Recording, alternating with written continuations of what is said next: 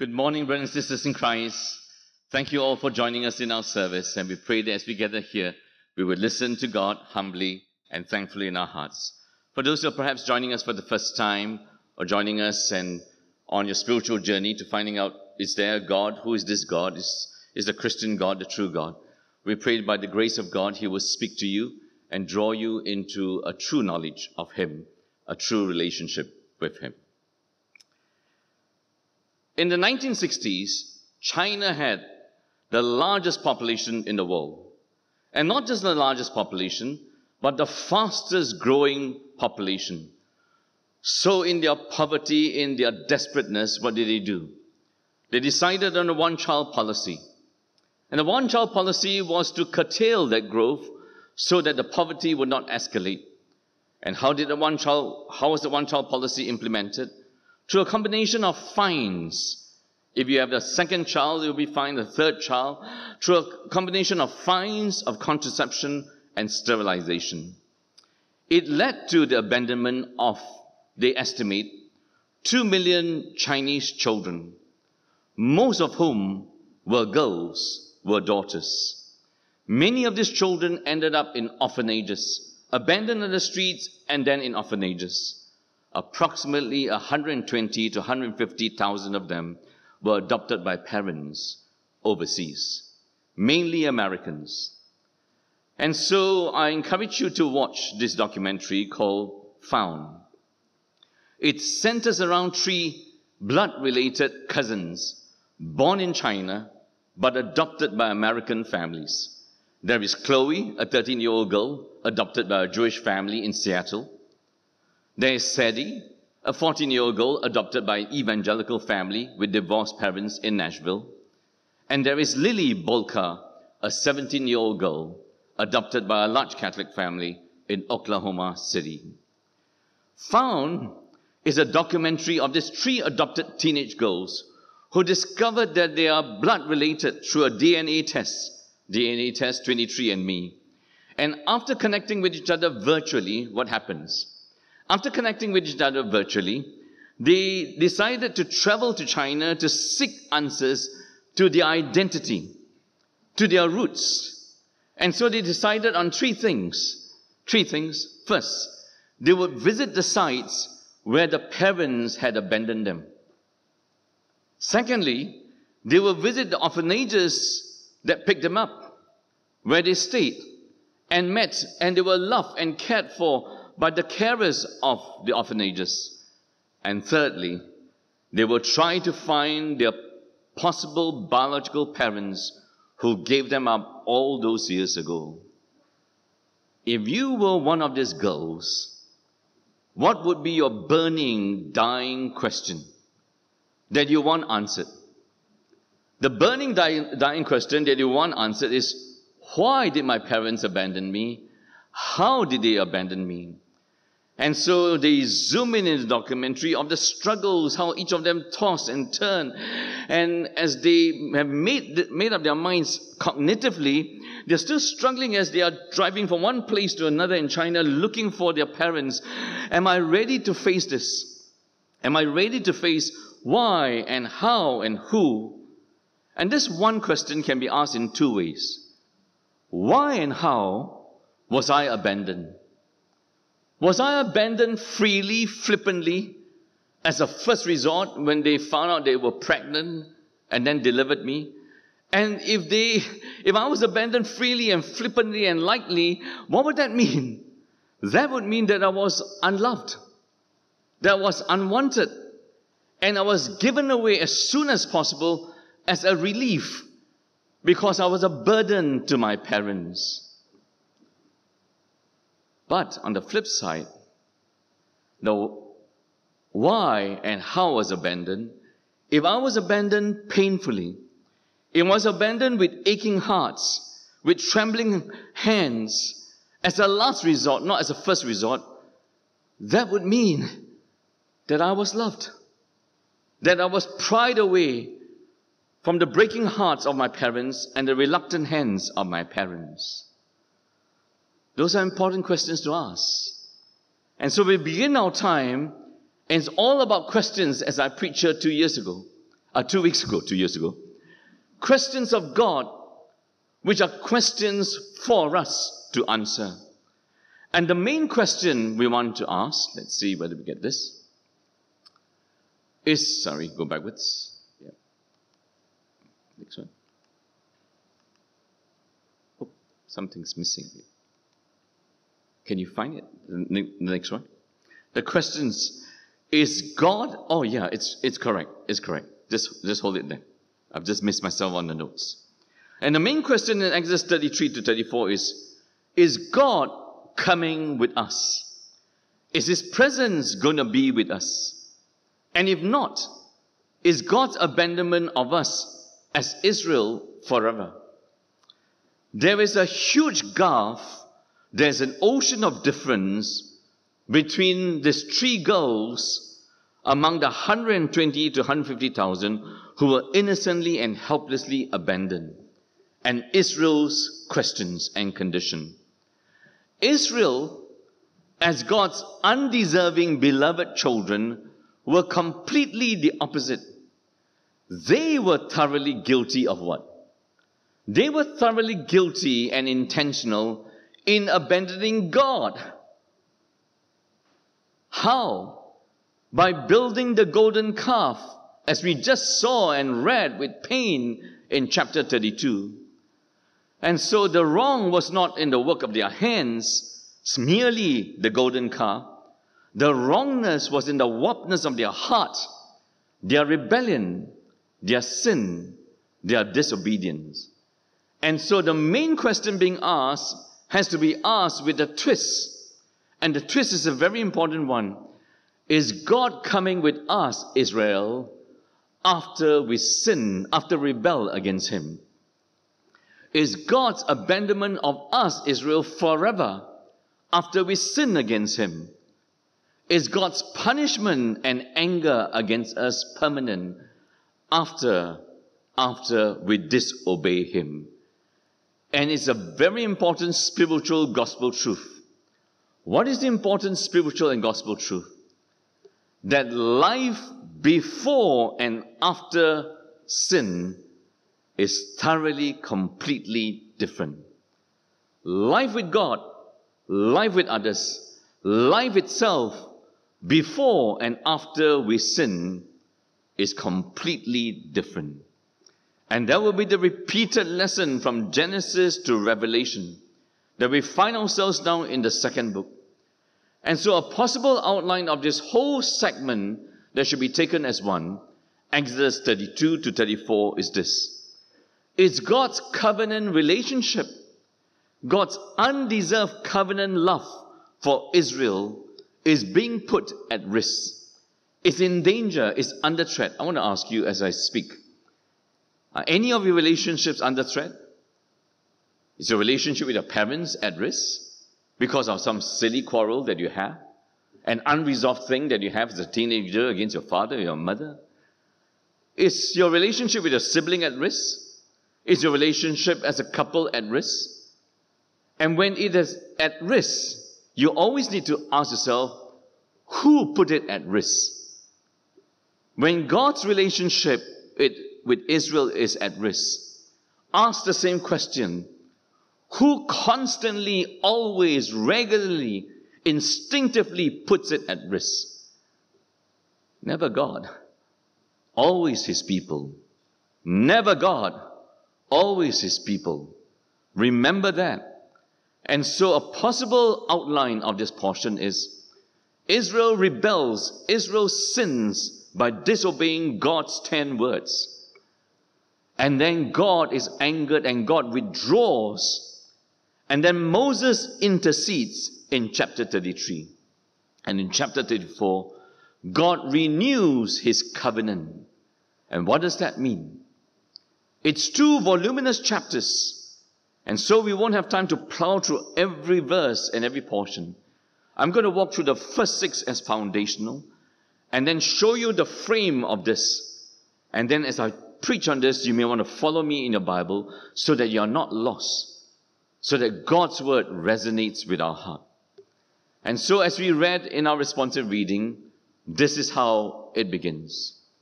God says to Moses to tell the people, God instructs Moses. The Lord said to Moses, I'm going to read before this. Depart, go up from here, you and the people whom you have brought out of the land of Egypt, to the land of which I swore to Abraham, Isaac, and Jacob, saying, to your offspring I will give it. I will send an angel before you. I will drive out the Canaanites, the Amorites, the Hittites, the Perizzites, the Hivites, and the Jebusites. And this is where we pick it up. You want to read this again together with me?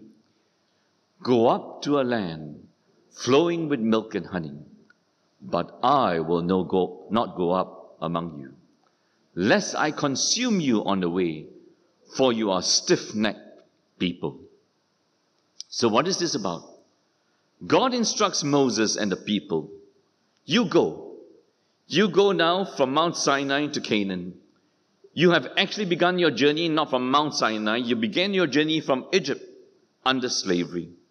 That's what I rescued you from Egypt for. And that's why I swore to Abraham, Isaac, and Jacob. I will send an angel, a representative. I will dispossess the enemies of the land. Why should I dispossess the enemies of the land? So that you can possess the land. I will dispossess the enemies of the land who are idolaters, so that you can enter the promised land and worship God. God is transferring you from idolatry to the worship of the true and living God. But here is the stinger. Here is the stinger that you must take note of. I will not go with you. And what does that mean? God will withhold His presence from His people. And why will He not go? It's not merely punishment. It's not merely punitive. Notice the phrase here. Lest I consume you on the way, for you are stiff-necked people. Stiff-necked people, stubborn in rebellion against God, repetitive in their sin, and constant in their disobedience against God. So God is saying to them, lest I consume you, is another act of rebellion, another sin, and another rebellion against me, disobedience against me, and I might destroy you. So Israel had to learn a serious message. What is the serious message? The serious message is this, that because God is holy and she is sinful, the twain shall never meet. His presence should never be with them. He should never be dwelling with them. But because of something in God's character, He draws them into relationship. Israel has to learn the seriousness of God's holiness and the seriousness of her sinfulness. We all are like Israel. Do you know the seriousness of God's holiness? Do you know the seriousness of your sinfulness and my sinfulness against this God? And the more you and I belittle sin in thought and word and deed in our lives, and carve for ourselves images of golden calves to make our lives free and fulfilled without God, the more we belittle our sin, the more we belittle the true and the living God. Is that what you've done from Monday? Is that what you did on Tuesday? That you sinned and you didn't think twice about it? Is that what you just did on Friday? Is that what you just did when you just came here? That you had another petty quarrel, another lust for something as you come to worship God, and you don't think twice about it because you've gotten so used that this is the way I am. It can't get better than this. And God always told His people, I rescued you from idolatry. I rescued you for worship. It means it can get better than this.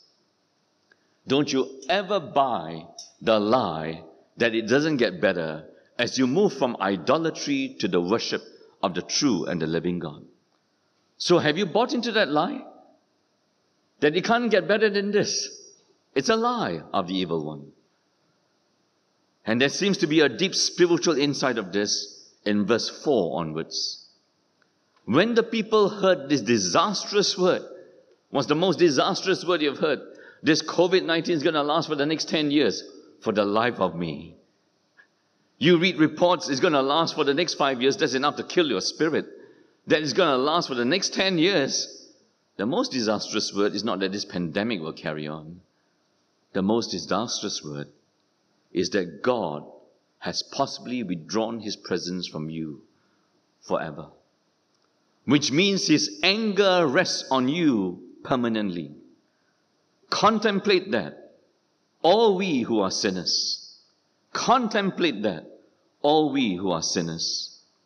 For the Lord has said to Moses, say to the people of Israel, you are stiff-necked people. If for a single moment I should go up among you, I will consume you. So, what are they to do?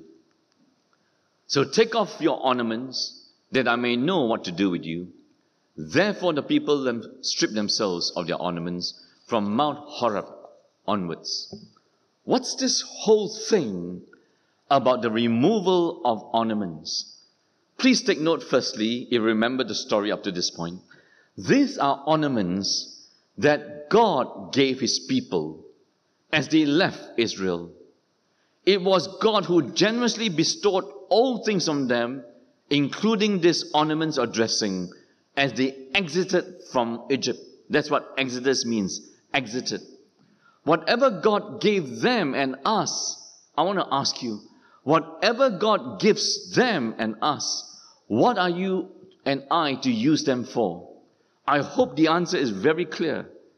Whatever God favors you, blesses you with, is to be used for the worship of him, the glory of him, the praise of him, the service of him.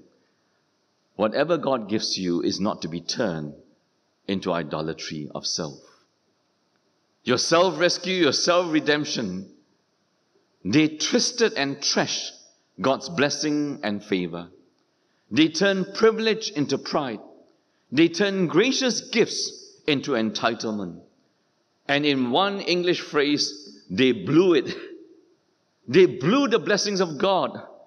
They blew it away and thought that they could get away with sin and sinning without consequences and sinning without repercussion. God, in asking for the ornaments to be stripped bare from them, is asking them to strip bare their presumption.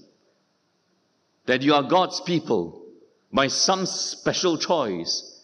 That you are receiving God's blessing because you deserve it. One writer, one commentator likened it, this taking of the ornaments, as God throwing away the wedding ring.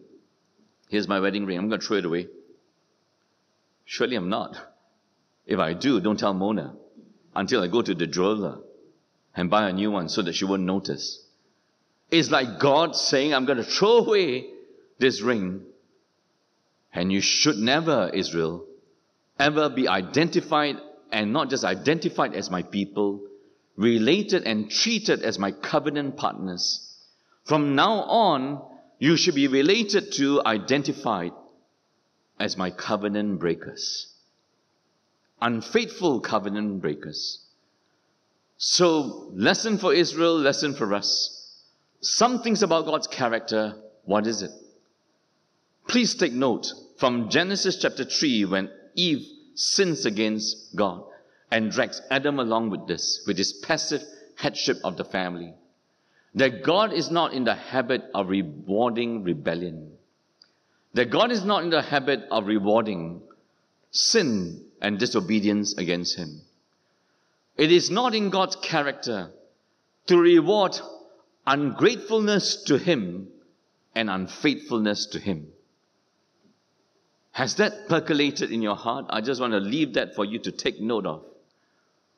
All of us, stiff-necked people, beginning with Israel, have a whole history of what? Did you notice? They exited, recorded for us, Exodus 12 to 14.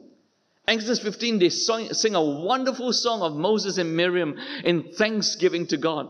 The horse and rider fell into the sea. Oh, our great God, our great God. By the end of chapter 15, did you bring us out here, Moses, only to die of thirst? They were accusing God's servant, and when they accuse God's servant, they're accusing God. Did you then, in chapter 16 and 17, did you bring us out here to die, if not of thirst, then of hunger? God satiated their thirst. He gave the 12 springs and the 70 palms around the corner. Did you bring us out here to die of hunger? He gave them manna and quail. Did you bring us out here only to be vanquished by our enemies? We could have died in the hands of Egypt. That would be better. At least we died filled, our bellies filled. Israel's relationship with God was one whole story of accusation after accusation against God and His servant. That they are malevolent. They have ill will, not goodwill towards Israel.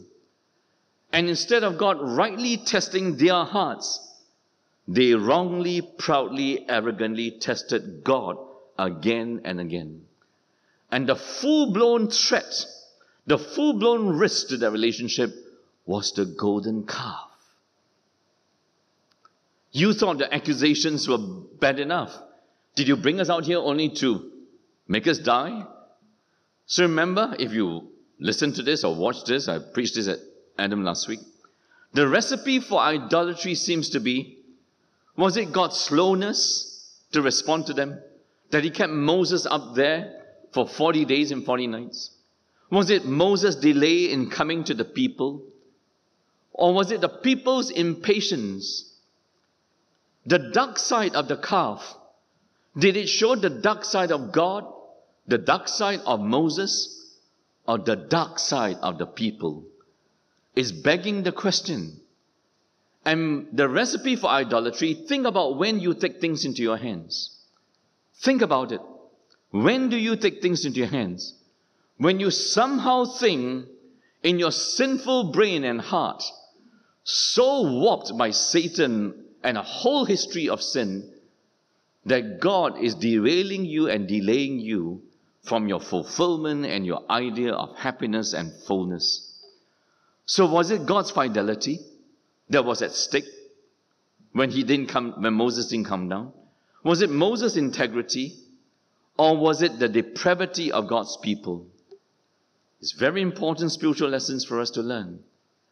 Be careful when you spend most of your time and energies examining God's heart, when examining the people whom God sent to bless you, instead of examining your heart and excusing your heart so easily, but cross-examining God's heart all the time. It's as if God has to stand in the dock and answer us. Answer me, God. Why is my life in bits and pieces? Answer me, God. And we go scot-free. And poor God and all whom He choose to bless you with, beginning with Moses for Israel, have to stand there taking accusation after accusation after accusation. Which leads us to, remember our title? Our questions of God are actually questions for ourselves. We question God is one thing, He questions us is another. And so the summary after this portion could be this, that God is rightly angered, and He understandably withdraws His presence from a sinful, stiff-necked people with a whole history of testing God and putting the relationship at risk. And then the people mourn. And then God strips them of the ornaments. He strips them of covenant blessing and privilege. From this point onwards, please don't presume that you will be identified and related to as my covenant partners. You'll be identified and related to as covenant breakers. And you need to ask yourself as you read up to this point, what if the story stops here? What if there is a period, a full stop here? But we thank God that it's not a full stop. That is a semicolon. There is a pause. There is a breaking of the covenant. Dot on the top, comma on the bottom, and the story carries on. And you need to ask yourself, hey, what's the new normal after the pandemic? You need to ask yourself, what's the new normal after the rebellion? What's the new normal after my sin? What's the new normal after I disobey God in my life? If it was just God and His people, it might have been a full stop. Period. Covenant fracture, covenant brokenness, that's it. But from this point onwards, who stands? Who comes to the fore? It was just God and his people, it may have been a full stop. But because God raised Moses as mediator, and as mediator he intercedes, and so the possible full stop becomes a semicolon. There is a stop, a pause, but the comma carries on. So I do not know what you like on McDonald's. Oh, did I ask a bad question? You shouldn't like McDonald's, Pastor Chris. I do, I confess. I especially like it when once a year there's the prosperity burger, right? And I must confess, I take my fair share. You know why? Because I like black pepper. And so I've used this before. One way to understand many passages of the Bible is to understand it as a burger, right? There's the top bun, the bottom bun, and the patty in between. Sometimes there's one patty, sometimes two patty. Right now, when you read this portion from 33 verse 7 onwards to the end of 34, it's like what we call God's grace or generosity burger. The bun on the top is the tent where he will meet with Moses one-to-one. And then the bun at the bottom is he will still meet as the tent of meeting.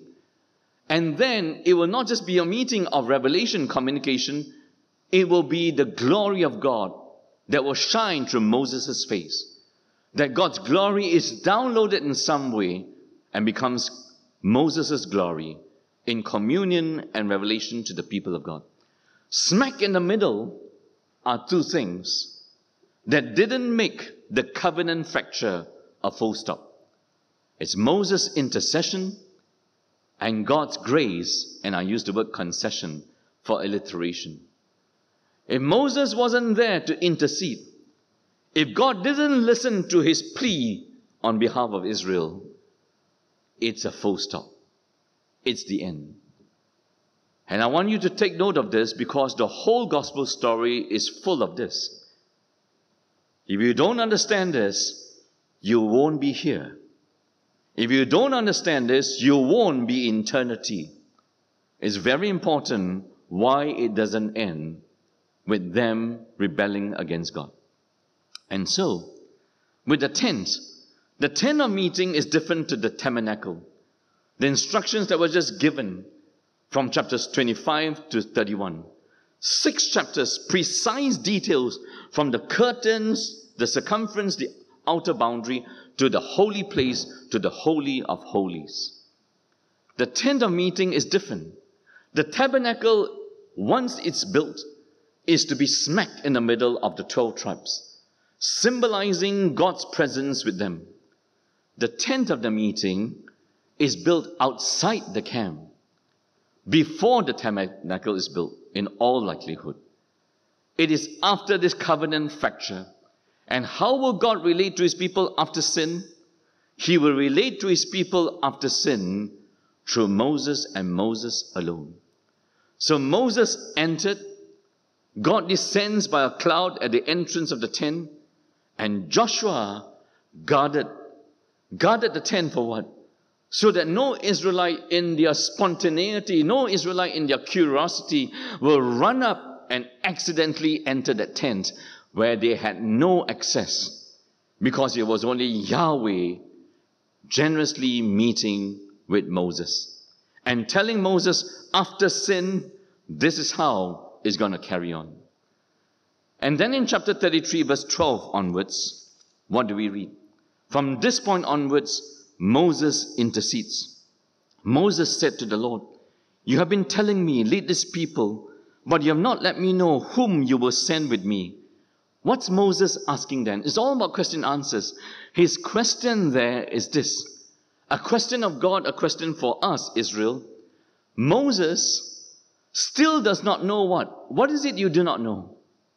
Moses still does not know who will go with him. Is this angel?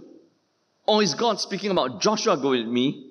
Don't really know. But Moses says, show me your ways. Show me your ways. How would you identify and relate to your sinful people after this? God's answer in chapter 33, verse 12 onwards, the biggest word that should jump out at you is this, is the word no. The word no appears 6 times in 5 verses. And if you've been following this series with some care, you know that the word no, actually, what did I just say? You should know the word no.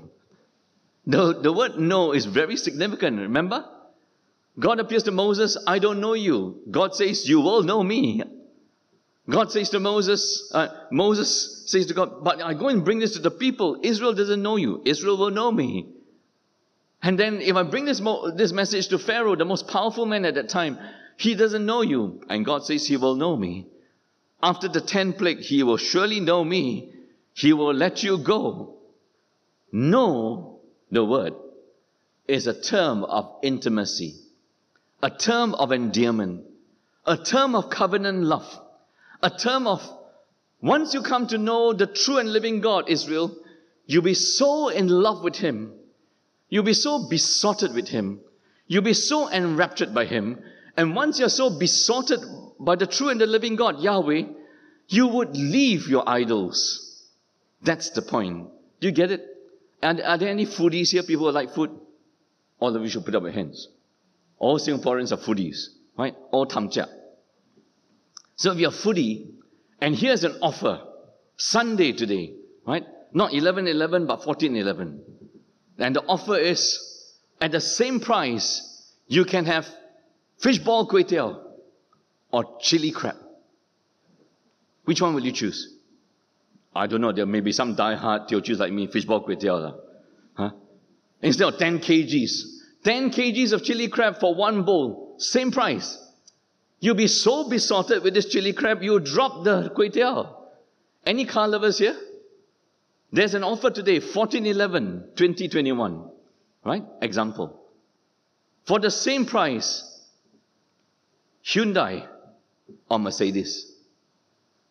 You'll be so besotted with the Mercedes, you will choose it. You drop the Hyundai. At the same price on 14/11, Tesla is on offer for Mercedes. Which would you choose? I don't know. If you're concerned for the planet, Tesla.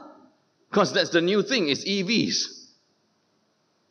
For the same price, total commitment, God or idols. If you're besotted with God, you drop your idols. If you know God, and you know his presence, and you know his purpose, you will drop your idols. You don't know this God. You don't know a good deal when you have one. It's the same commitment you give. You're totally wrapped up with your idolatry, and you just will not give up the controlling of your happiness and your fulfillment. You think that giving your life to Yahweh, that giving your life to God is the most risky thing that you've done. The most risky thing is to snatch back your life from God and to put it into the life of the number one idolater, yourself and myself, and the gods of imagination that we create. And so, in mathematical formula, Israel was God minus Israel equals to, tell me, God without Israel equals to, I think still God, right? He never needed us. A God who doesn't need us wants us. Can you please take that on board? The God who doesn't need you wants you. He created that need within himself to need you. But let's flip the formula around. Israel minus God equals to? Israel minus God equals to, dare you say? 0. Nothing. Minus Israel. Israel's whole identity is wrapped up with God. So, now God says something in chapter 3 verse 14. My presence will go with you, Moses. I will give you rest. It's turned from plural Israel to singular Moses. It's a very important thing. God withdraws communication to the whole of Israel and narrows access to Moses. And now Moses asks for God's presence. He asks for God's glory. He asks for God's glory, and what does he get? When you finish this portion, when he asks for God's glory in chapter 3, he gets God's goodness. When he asks for God's glory, he gets God's name. And all those things are interchangeable. They're different sides of God. The goodness of God is the name of God. The name of God is the goodness of God. He asks to see the face of God, but he won't see the face of God. Why? He asks to see God's glory, and to see God's glory, he must stand on a rock. And when God's glory passes by, he has to hide in a gap called a cleft. And then he has to be covered figuratively by God's hand. And then God removes his hand, then he will see God's back. He cannot see God's front. Moses, like all sinners, cannot see the full manifestation of God. Without atonement, full atonement, he's shielded by God's hand, and all he can see is the afterglow of God's passing glory. He intercedes. He asks for God's glory, and God gives him a glimpse of it. And then in chapter 34, we can only summarize. God gives him 2 new tablets. And God wrote on it, and Moses wrote. So you say, so who wrote? Both wrote. God spoke, Moses spoke. God wrote, Moses wrote. Very important that we get this right. And the 7-fold character of God is important. The Lord passed before him and proclaimed, the Lord, the Lord. See, this is God revealing God.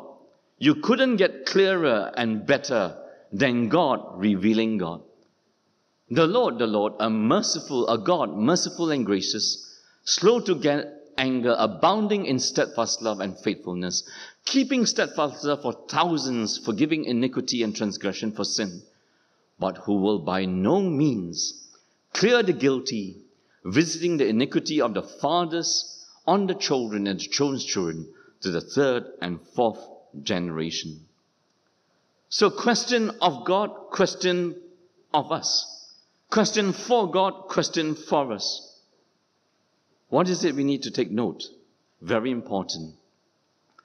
The God side of God. I didn't misspell this, you expected this. The good side of God. This is the God side of God. You want to see God in all his glory. God in all his glory is his name. God is all his glory is his character. And here's the 7-fold character that's repeated 6 times more in the Old Testament than is finally fulfilled in Jesus. What is it you need to know about God? God continues his covenant relationship with them. The Mosaic covenant is broken, but the covenant he made with Abraham, Isaac, and Jacob carries on. There's new tablets and renewal of the covenant. God continues his covenant because of 4 things here.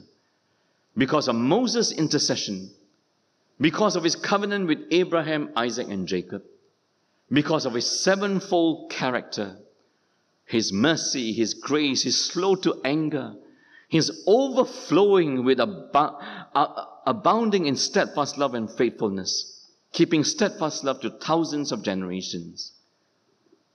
Because ultimately, not because of Israel, but because Israel exists for his glory, though they fail again and again and again. And so, where does that leave us? This whole account ends, you know what? Remember the generosity burger? Begin with the bun on the top. The tent is God and Moses. Ends with God and Moses. And then every time Moses goes in, he comes out, the glory of God shone. And what does this mean? Moses radiance his glory 3 times. Verse 29, verse 30, verse 35. That God's presence with Moses had an awesome, glorious effect. When Moses speaks the word of God, he is unveiled, as if God was speaking directly to them. When not speaking, Moses is veiled. And what is the lesson? The lesson is this: God will not withhold his presence from his people forever. God will dwell with his people. And what does that tell you about God? That his mercy triumphs over his judgment. Whatever you do not know, God's mercy triumphs over his judgment. And that's why he bothers to carry on with Israel. And you ask this question, how is it finally fulfilled? We know this answer. When Jesus comes, the glory of God is downloaded in full form, in fullness, in human form, and human residence, and human address. That's the only reason you sit here, holy and blameless before God, able to sing in about 6 weeks' time at our Christmas services and New Year's Eve services. Emmanuel. Emmanuel. And what on earth is Emmanuel? God with us. At the greatest cost, he draws persistently sinful people to be considered holy and blameless. And so, questions of God: will he go with us? Will he withdraw his presence from us forever? The answer is no. His mercy trumps, compensates, overcompensates for his justice. Sin he must punish. The ornaments he will tell them to take off. The tablets he will break. But he will carry on. And the covenant comes in all its fullness, and the gift of Jesus, our Savior and our Lord. And so remember Chloe and Sadie and Lily, the 3 Chinese girls adopted by American families. Unknown to these girls, many of the parents who had no choice but to abandon them have been looking for them. So can you imagine this? All the adopted girls, right? They are looking for their parents from all the countries they've settled in. The parents, still mainly stuck in China, are looking for them. And these girls, they are given many leads. Shall I tell you? Never mind, you watch it, I won't tell you. But for them, their closure is not that they found their parents. Their closure was they found the reality that a significant proportion, the majority of parents who abandoned them, were out there looking to find their daughters. So the documentary will zoom in on the parents, mainly the mothers, fathers too. Years later, still not forgetting the moment I left my newly born just there in the cold of Beijing or Shanghai or Guangdong, and left them there and just hope against hope that somebody will pick up that child. Can you imagine doing that? Can you imagine doing that? Never forgetting and never forgiving themselves. And for the 3 girls looking for them, I gave it away. They didn't find them. But even to know that their search continues, to know that parents were looking for them, was partial closure. You know, for us in the gospel, it's not us looking for God. It's him looking for us. There is closure. He loves you. He never wants to abandon you. He never wants to share you with yourself. He never wants to share you with your idols. He wants you. He wants you through Jesus. Amen? He wants his glory to rest on you. And so, please believe this. Have you reflected on God's mercy, his grace, his slowness to anger? Have you reflected on his abounding steadfast love, his abounding faithfulness, his forgiving of you, and yet his just punishment of your sins? Have you reflected that God continues because of an intercessor, the mediator, Jesus, because of his covenant love, because of his 7-fold character? Pharrell, I think, has won numerous Grammy Awards, 18 I understand. And Pharrell, who won these awards, together with his uncle, a pastor in America, they went out on this project to find the best choir in the world, to form the best choir in the world. And the best choir in the world will be formed by the best voices that you could possibly find, and with the best testimonies of life changed by God. And so audition after audition after audition, 3,000, they boiled it down to 60, I think. And then one who made it finally to the choir was a Marcus. And Marcus in his teenage days was a lost youth, and one night, and in his lostness, in his parting, he was drunk, he fell and hit his neck on the bathtub, the edge of the bathtub. It broke. And then he went into a coma, he was paralyzed. Against all odds, he was healed. Against all odds, he walked again.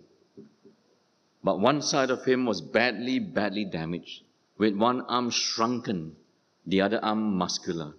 Right? He loved to sing. He loved to sing. And he asked God for one more chance, not to mess up God's favor and blessing upon his life. And this was his chance. Voices of Fire. Pharrell's Voices of Fire. He made it to the choir. He never expected that he would make it to be a soloist on their debut concert. And what was his testimony? His testimony was, I don't know why God bothers with me, because I surely didn't bother with him. And that's the gospel. And his life, like all the rest, has God's presence and God's purpose resting on them. Week after week, through this pandemic, we preach the gospel for your spiritual health. We preach this gospel for your mental health. We preach this gospel for your relational health with God. Please understand. You need to ask these questions. When was the last time you reflected? And why should God's glory rest on you? It's because He loves you. Do you know that? Receive the glory of God, the glory of God in Christ Jesus. Let's stand to pray.